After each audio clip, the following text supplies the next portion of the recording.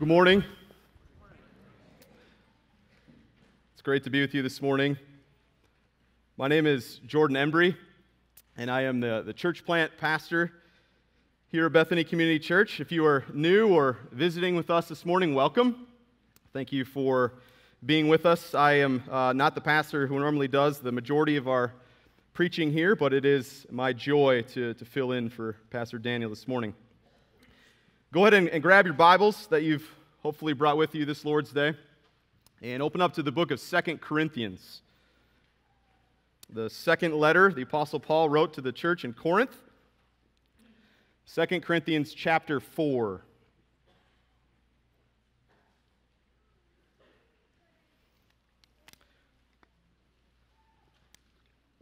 Our text for this morning is going to be chapter 4, verses 1 through 6. But I'm going to start reading starting in chapter 3, verse 1, and I'll read through 4, verse 6. This will give us a better context to what the author Paul here is communicating. The verses and chapter divisions, of course, are not divinely inspired. They're there to aid us, and we're thankful for them, right? Otherwise, we'd probably still be looking for what portion of this letter I wanted to read this morning. But sometimes they can be choppy and sort of break up the flow of text. So that's just something important to remember as we're reading God's Word. And so please stand with me now, if you are able, out of respect for God as He speaks to us through His Word this morning. This is what the Lord says to us, starting in chapter 3, verse 1. Are we beginning to commend ourselves again?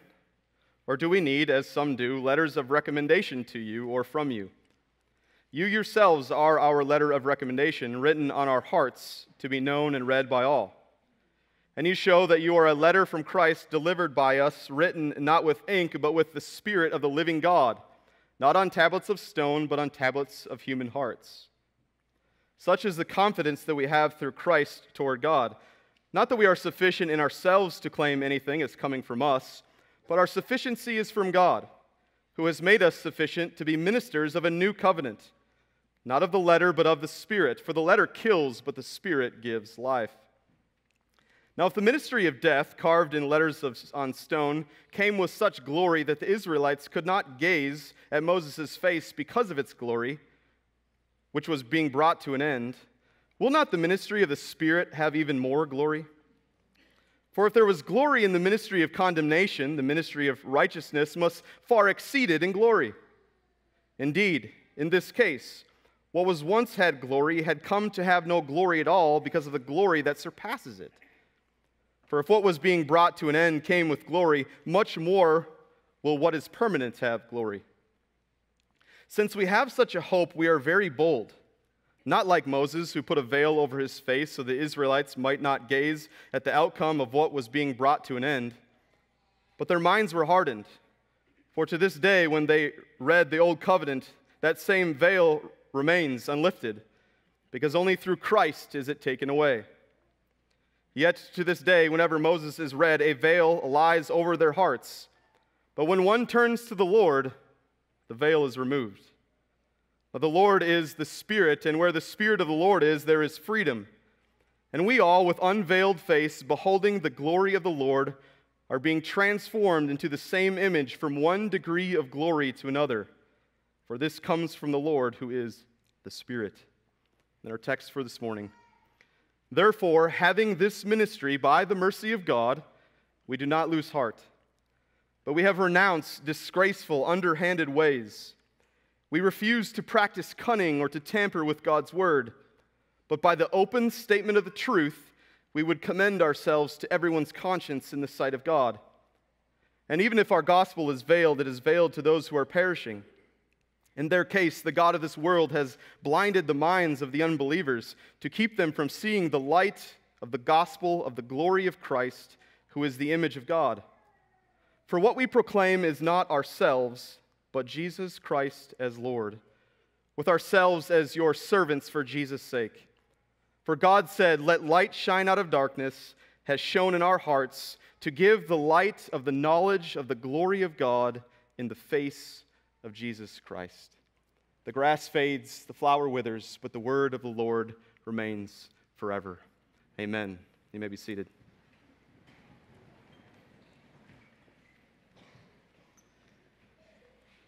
The title of this sermon is Light-Wielding Slaves. Light-wielding slaves, as opposed to the stories we see in the news of gun-wielding thieves, knife-wielding thieves. The type of wielding we are going to be challenged with this morning, we are framing in the positive. And so for those of you taking notes, here is the main idea this morning. I'm going to give this to you at the beginning, as well as the outline that we are going to operate under.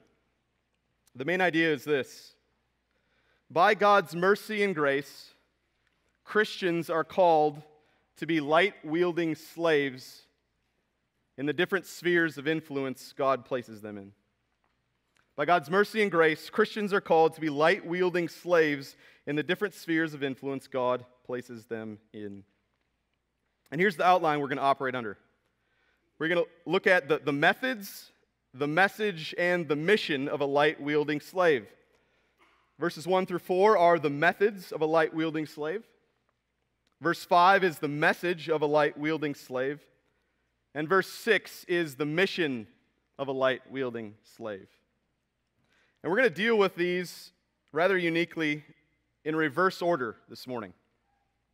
So we're going to start with the mission of a light-wielding slave in verse 6, then move to verse 5, then move to verses 1 through 4. So starting first with the mission of a light-wielding slave, verse 6 again reads like this: "For God, who said, 'Let light shine out of darkness,' has shone in our hearts to give the light of the knowledge of the glory of God in the face of Jesus Christ." Paul is saying a lot here in verse 6. And here is the first thing worth noting. He starts by bringing his readers back to the very beginning, doesn't he? In a manner of speaking, he illustrates who God is by drawing their minds back to something that they are very knowledgeable of. Now, the Corinthian church was a mix of both Jew and Gentile, probably more Gentiles than Jews.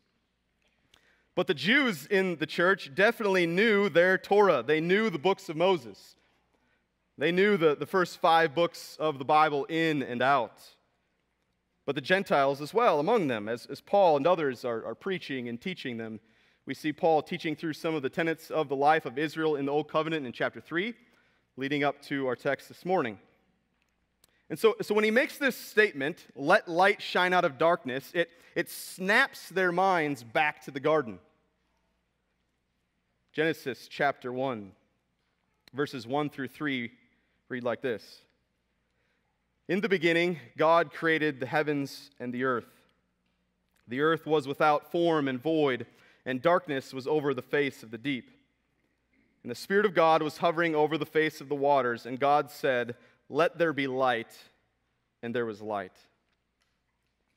The triune God of the universe, who is before all things, who wasn't created but is eternal in his essence, in his infinite power, in his infinite might, in his glory and supremacy that is beyond measure, simply speaks, and the light is formed.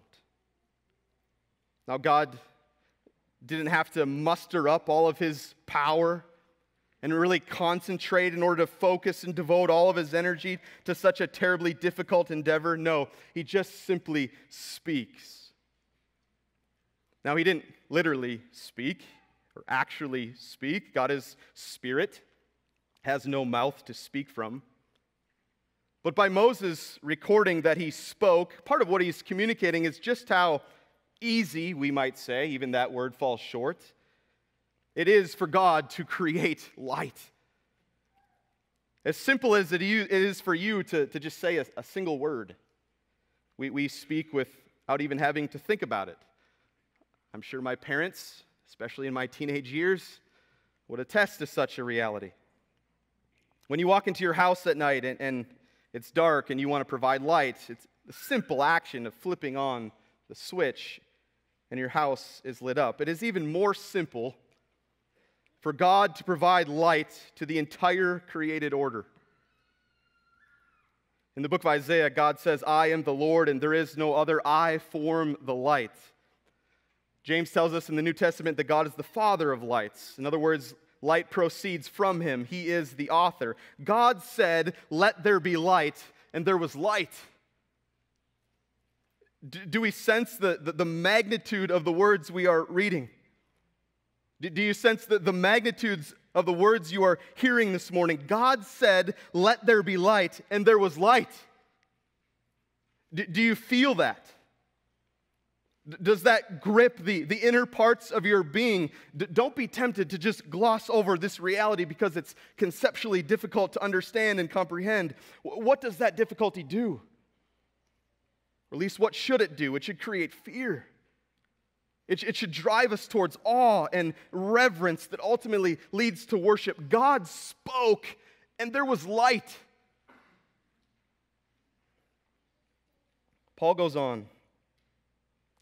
God who said, let light shine out of darkness, this God has shown in our hearts to give the light of the knowledge of the glory of God in the face of Jesus Christ.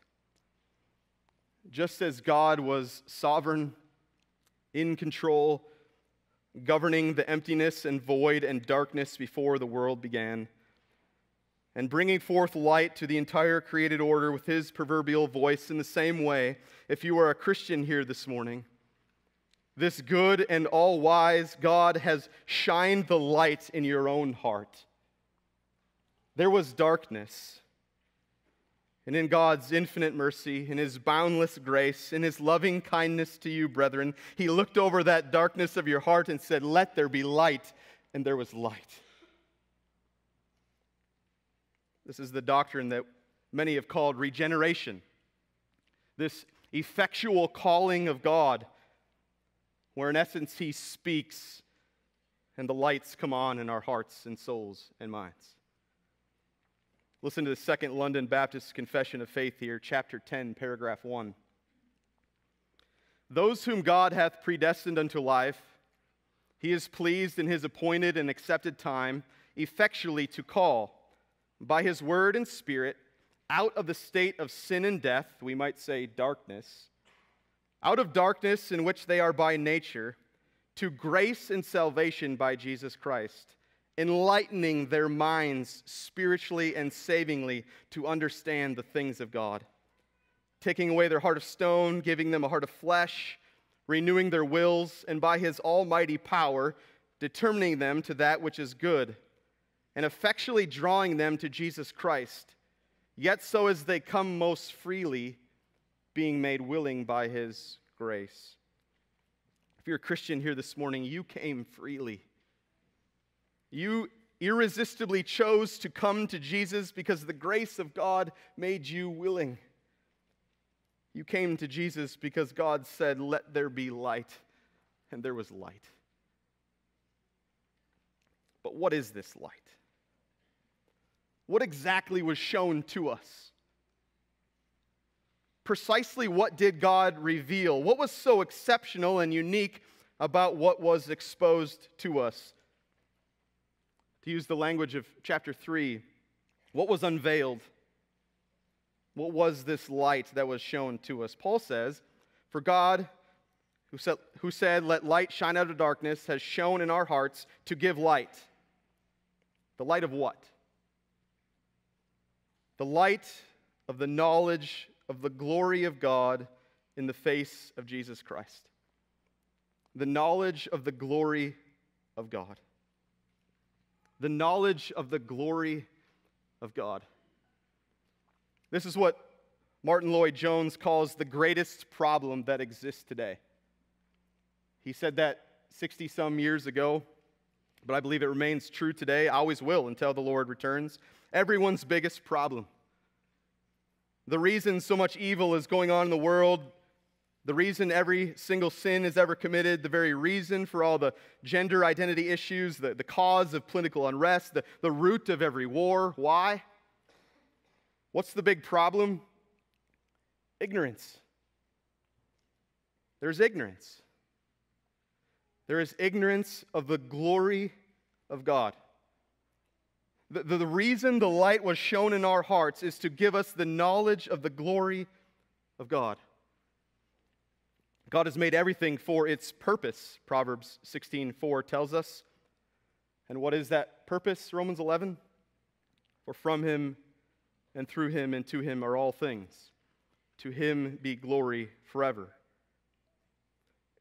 God is glorious. It is what he is. His very nature and essence is glory. All of his attributes are glorious. A glorious love, a glorious mercy, a glorious grace. And glory, when it is manifested to us, is the display of these perfections. The glory of God was the very reason you were created, right? What is the chief end of mankind? To glorify God and enjoy him forever. Westminster Shorter Catechism tells us. Psalm 86:9, all nations shall glorify my name. Revelation 4:11, worthy are you, our Lord and God, to receive glory and honor and power, for you created all things, and by your will they existed and were created. Paul tells these people, these same people in his first letter, whether you eat or drink or whatever you do all to the glory of God. We were created and saved by God's grace, and we were created and saved for God's glory. Listen to Paul in Ephesians chapter 1. In him we have obtained an inheritance, having been predestined according to the purpose of him who works all things according to the counsel of his will, so that we who were the first to hope in Christ might be to the praise of his glory. In him you also, when you heard the word of truth, the gospel of your salvation, and believed in him, were sealed with the promised Holy Spirit, who is the guarantee of our inheritance until we acquire the possession of it. Why? To the praise of his glory. If people actually believed this, if there was an awareness and an acknowledgement of this reality manifested in our lives, all of the problems of the world would go away. It's all traced back to ignorance of the glory of God. It's the very reason Adam and Eve fell from their original righteousness and us and them. They rebelled against the knowledge they had of the glory of God and didn't trust it. There was a desire to be like God, to have the glory for themselves. But there is only one worthy, only one sung to, glory to God in the highest. Paul then tells this church, these people whom he cherishes, is very connected to, where the glory of God is chiefly found, that being in the face of Jesus Christ. For God, who said, let light shine out of darkness, has shone in our hearts to give the light of the knowledge of the glory of God in the face of Jesus Christ. Jesus says in John chapter 14, if you have seen me, you've seen the Father. I am the radiance of God's glory. Hebrews chapter 1, long ago and at many times and in many ways, God spoke to our fathers by the prophets. But in these last days, he has spoken to us by his Son, whom he appointed the heir of all things, through whom he created the world. He is the radiance of God's glory, the exact imprint of his nature, and he upholds the universe by the word of his power. Brethren, the manifestation of God's glory is seen most clearly in the person and work of God's only begotten Son, Jesus Christ our Lord. Colossians chapter 1. Jesus is the image of the invisible God, the firstborn of all creation. For by him all things were created in heaven and on earth, visible and invisible, whether thrones or dominions or rulers or authorities. All things were created through him and for him. He is before all things, and in him all things hold together. He is the head of the body, the church, the beginning, the firstborn from the dead, that in everything he might be preeminent. For in him all the fullness of God was pleased to dwell, and through him to reconcile to himself all things, whether on earth or in heaven, making peace by the blood of his cross.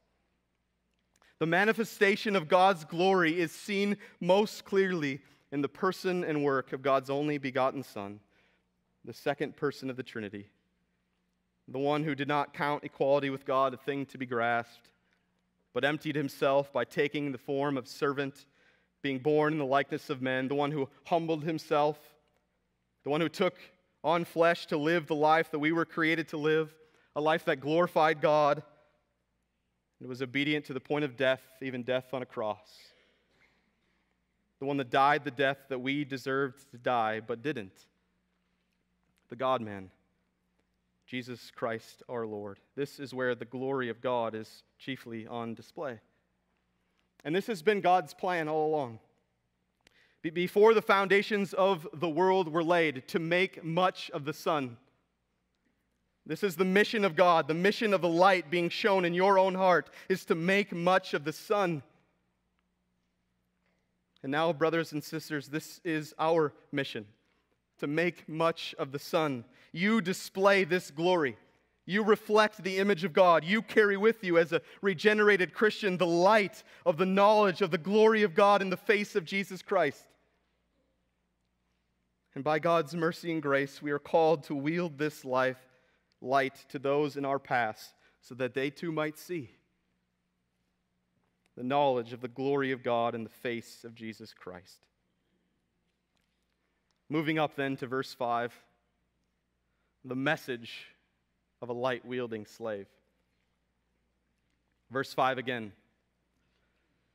For what we proclaim, in other words, our message, is not ourselves, but Jesus Christ as Lord, with ourselves as your servants for Jesus' sake.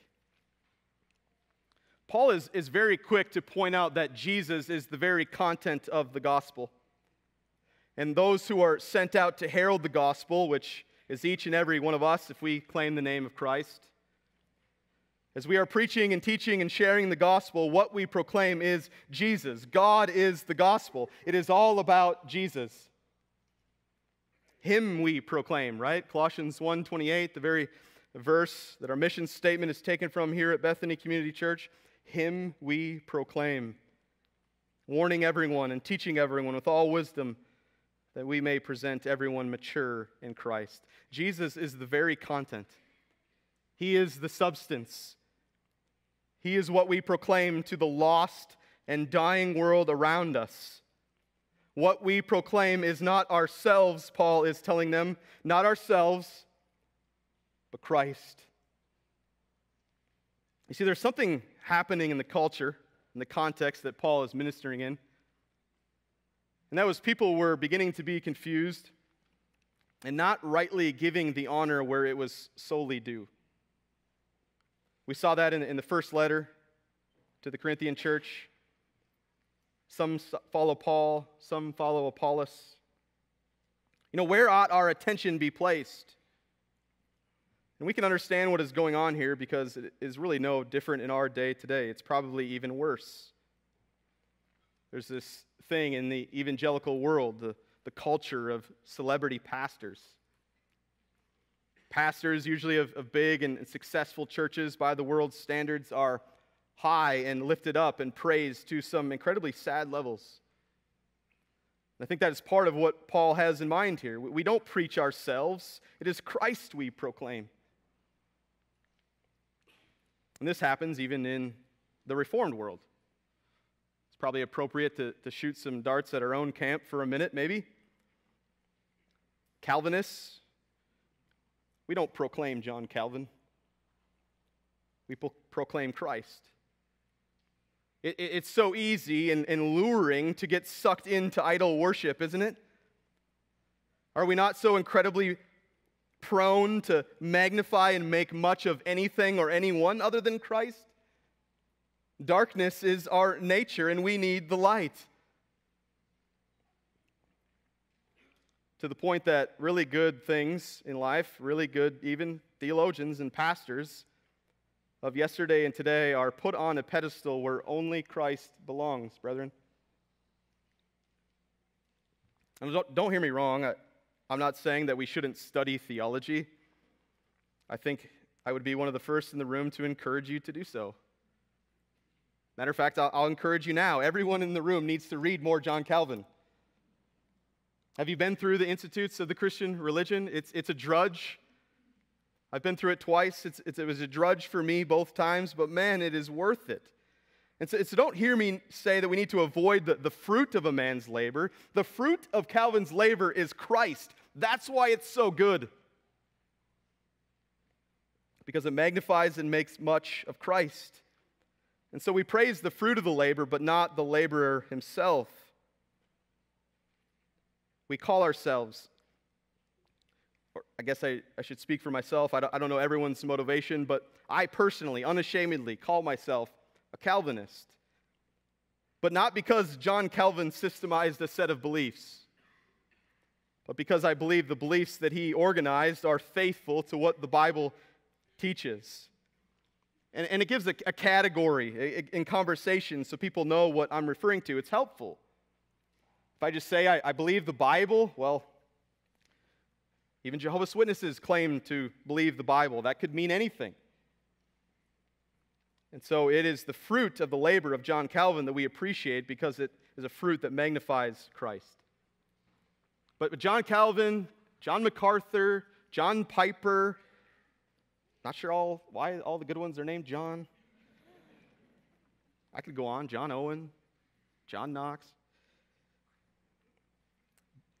John Piper and John MacArthur and John Calvin make terrible gods. But praise and honor and glory is reserved for one man, the God-man, Christ Jesus. It is him we proclaim, not ourselves.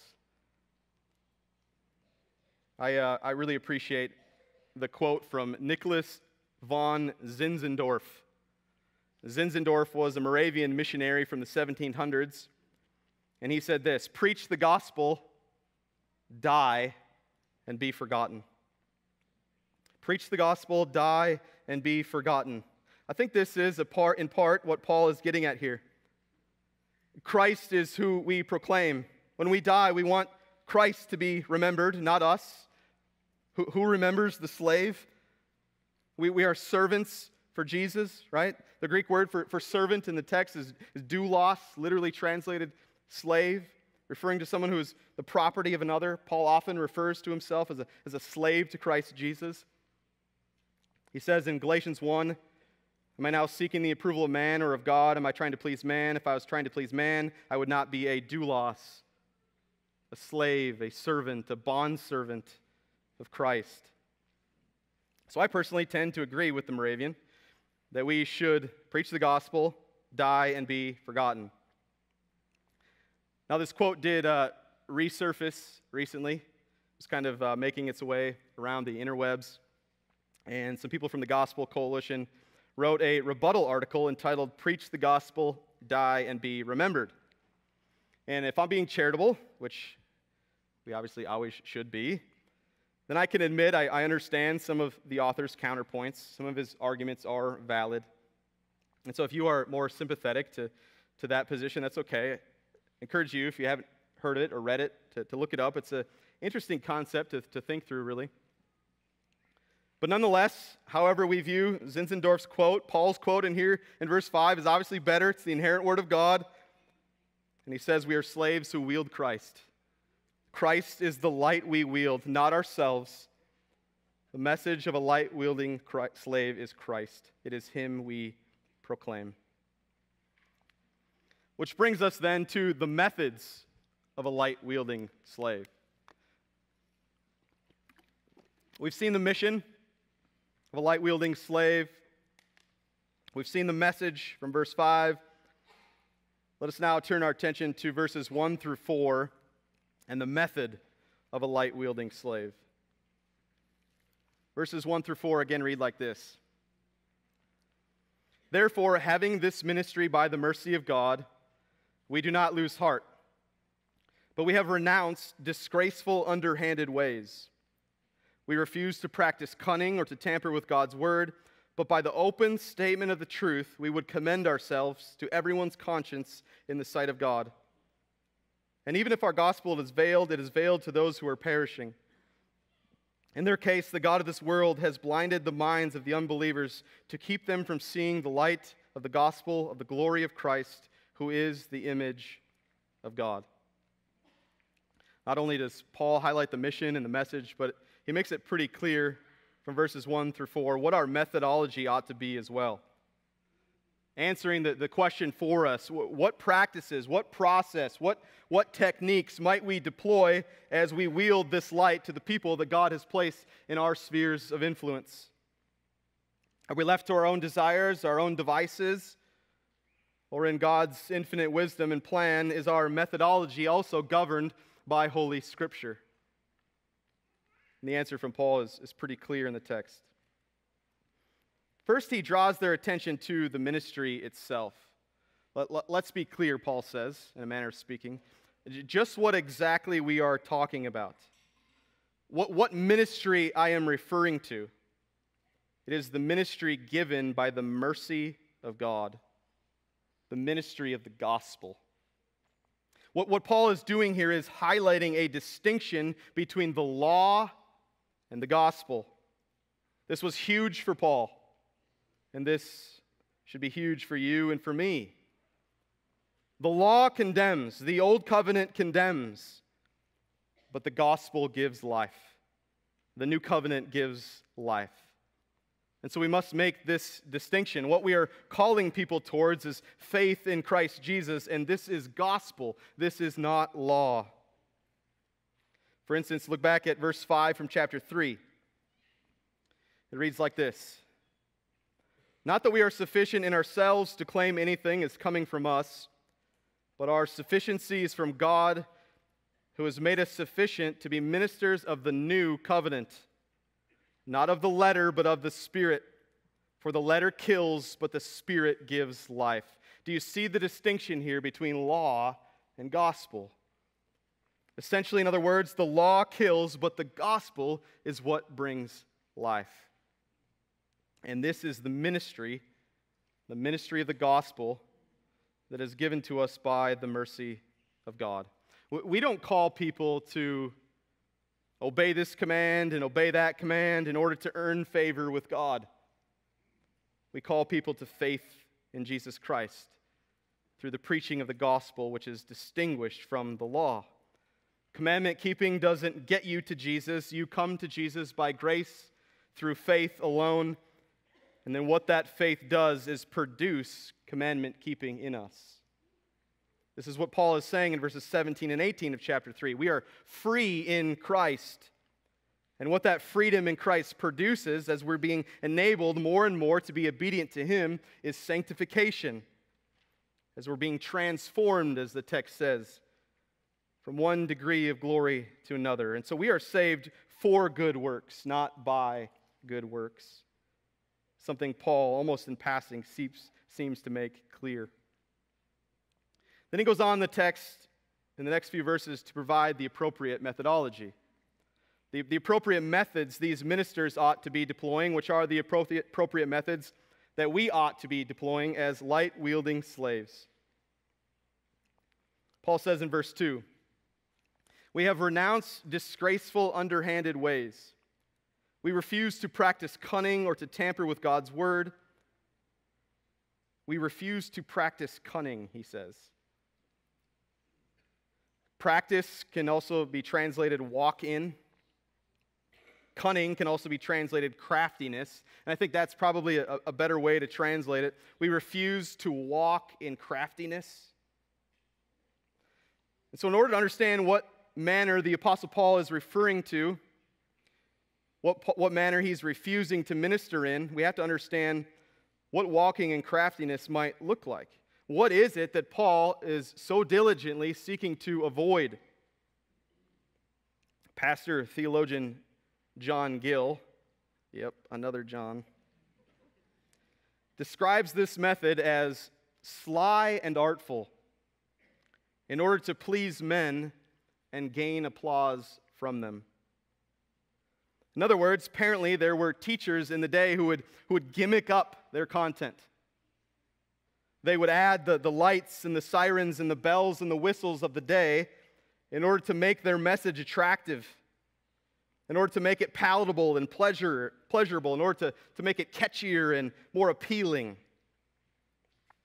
This isn't still happening in our day, is it?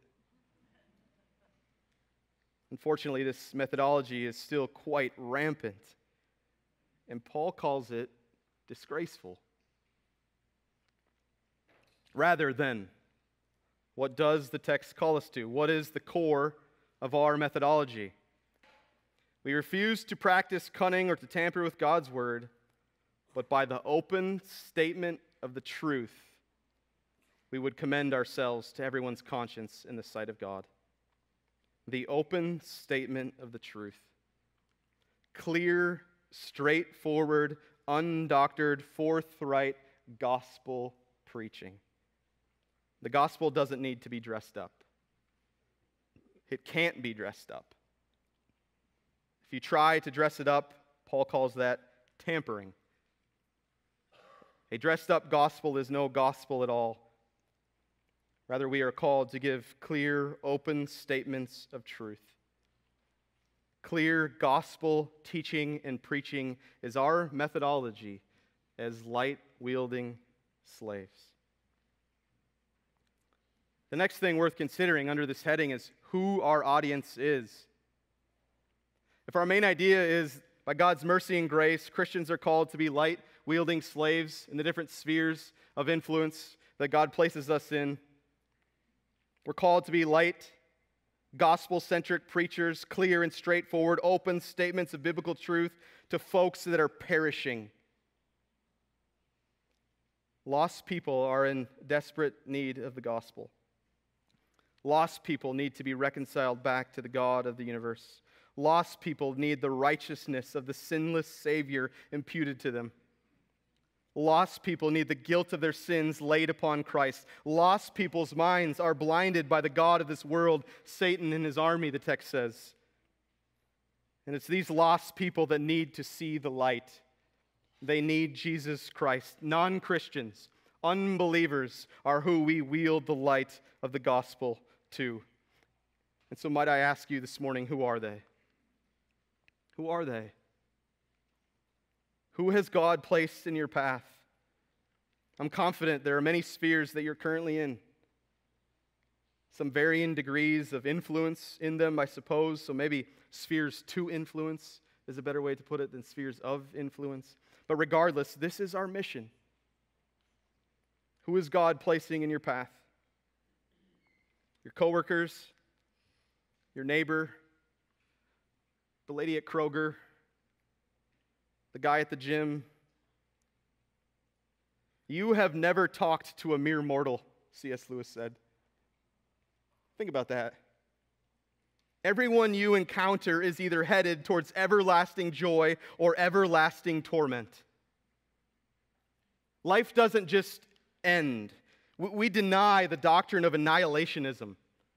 The folks in your sphere don't just get annihilated and vanish into nothingness upon their death. They will spend eternity with Christ in pure joy or experience suffering and torment that is both conscious and everlasting. That's the reality of the people that you will encounter. And we wield the light. We can either choose to hide our light or wield it with boldness. Non-Christians, unbelievers are who we wield the light of the gospel to. But we don't stop there, do we? Because unbelievers are not the only ones in need of the gospel. Christians need the gospel just as much as non-Christians. To phrase it using theological language, that the gospel is for our justification, our right standing before God, and our sanctification, us being transformed into His image. It's the same gospel that produces both. Paul says in Romans 1, he writes the letter to the church that is in Rome. In other words, he's writing to believers. A few verses later, he said he's eager to preach the gospel to them. Paul was eager to preach the gospel to a group of Christians. Why? Well, because he realized the gospel was for their sanctification. The gospel is the good news that both justifies a sinner and sanctifies a saint. And this is precisely what Paul is saying in our text, chapter 3, verse 18. And we all, with unveiled face, he's talking about believers there, beholding the glory of the Lord, are being transformed into the same image from one degree of glory to another, which is exactly what sanctification is. Being transformed more and more into the image of God. And so the gospel is for the Christian just as much as it is for the non-Christian. So whether believer or unbeliever, the mission doesn't change, the message doesn't change, nor do the methods. And so I ask you again, who are they? Look to your right. Look to your left. Who in this room is God calling you to minister the gospel to? This is a question we should be asking of ourselves regularly, especially on the Lord's Day as we gather together as a corporate body, as you park your car and you walk in these doors. I encourage you to be praying, God, as your servant, who are you calling me to wield this light to this morning? I want to close this morning by talking about our responsibility as it pertains to this text. Paul says in Romans 10 that if you confess with your mouth that Jesus is Lord and believe in your heart that God raised him from the dead, that you will be saved.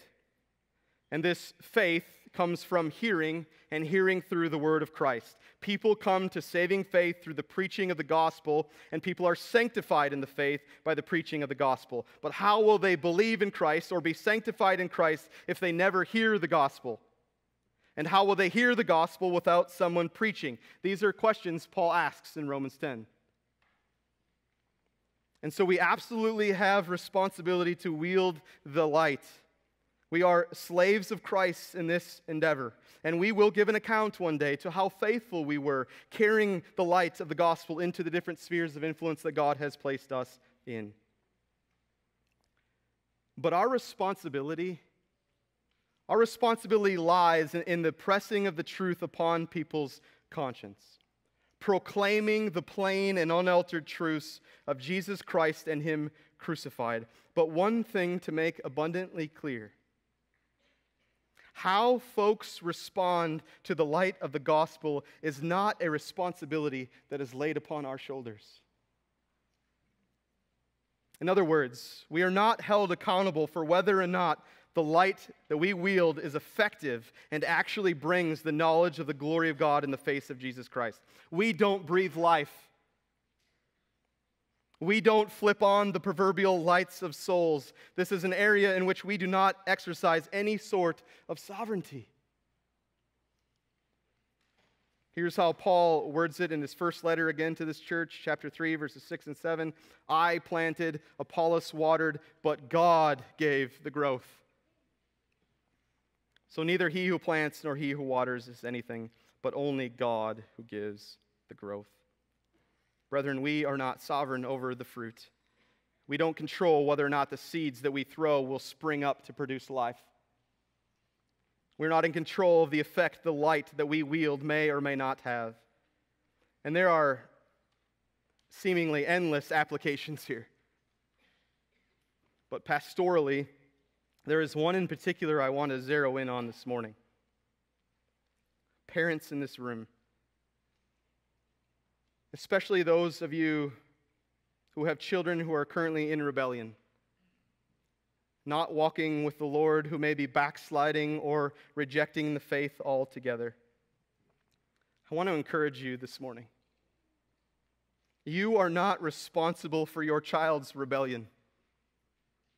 If you have been faithful to wield the gospel, the light of the gospel in their lives, then I beg you to release yourself from the unhealthy burden that you have placed yourself under.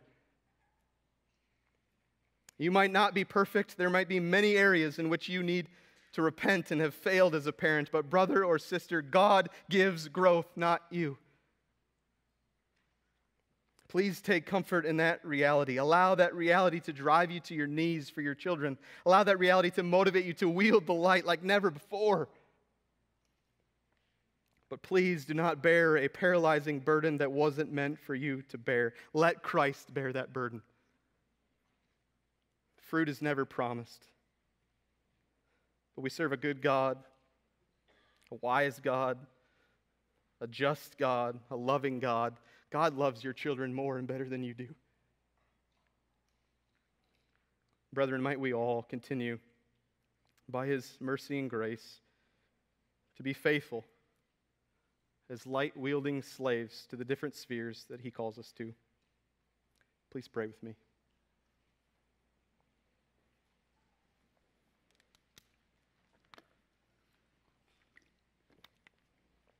Heavenly Father, your character and nature and essence is gloriously pure. You are holy, holy, holy, and cannot be in the presence of sin. He created us to glorify you, to live in joyful obedience to you in all of our ways, and yet we sinned. We have sinned and fallen short of your glory. And the wages of our sin against you is death. But the free gift, your free gift, is eternal life. You sent your only begotten Son, Jesus Christ, to take on flesh, to live a life of sinlessness, a life of complete moral purity, not a blemish, in order to obtain righteousness on our behalf, to live the life that was pleasing to you, that we were supposed to live, and die the death that we should have died, absorbing your wrath that was headed for us. Your Son died the sinner's death, was buried, 3 days later, rose victorious over sin and death. And if we turn from our sin and repentance and trust in Christ through faith, if we believe, we'll be reconciled back to you, the triune God of the universe. Father, if there is anyone in my hearing who does not know you, who doesn't have faith in Christ Jesus, might you open their eyes to see the light. Shine in their heart the light of the knowledge of the glory of God in the face of Jesus Christ. It's in his name we pray. Amen.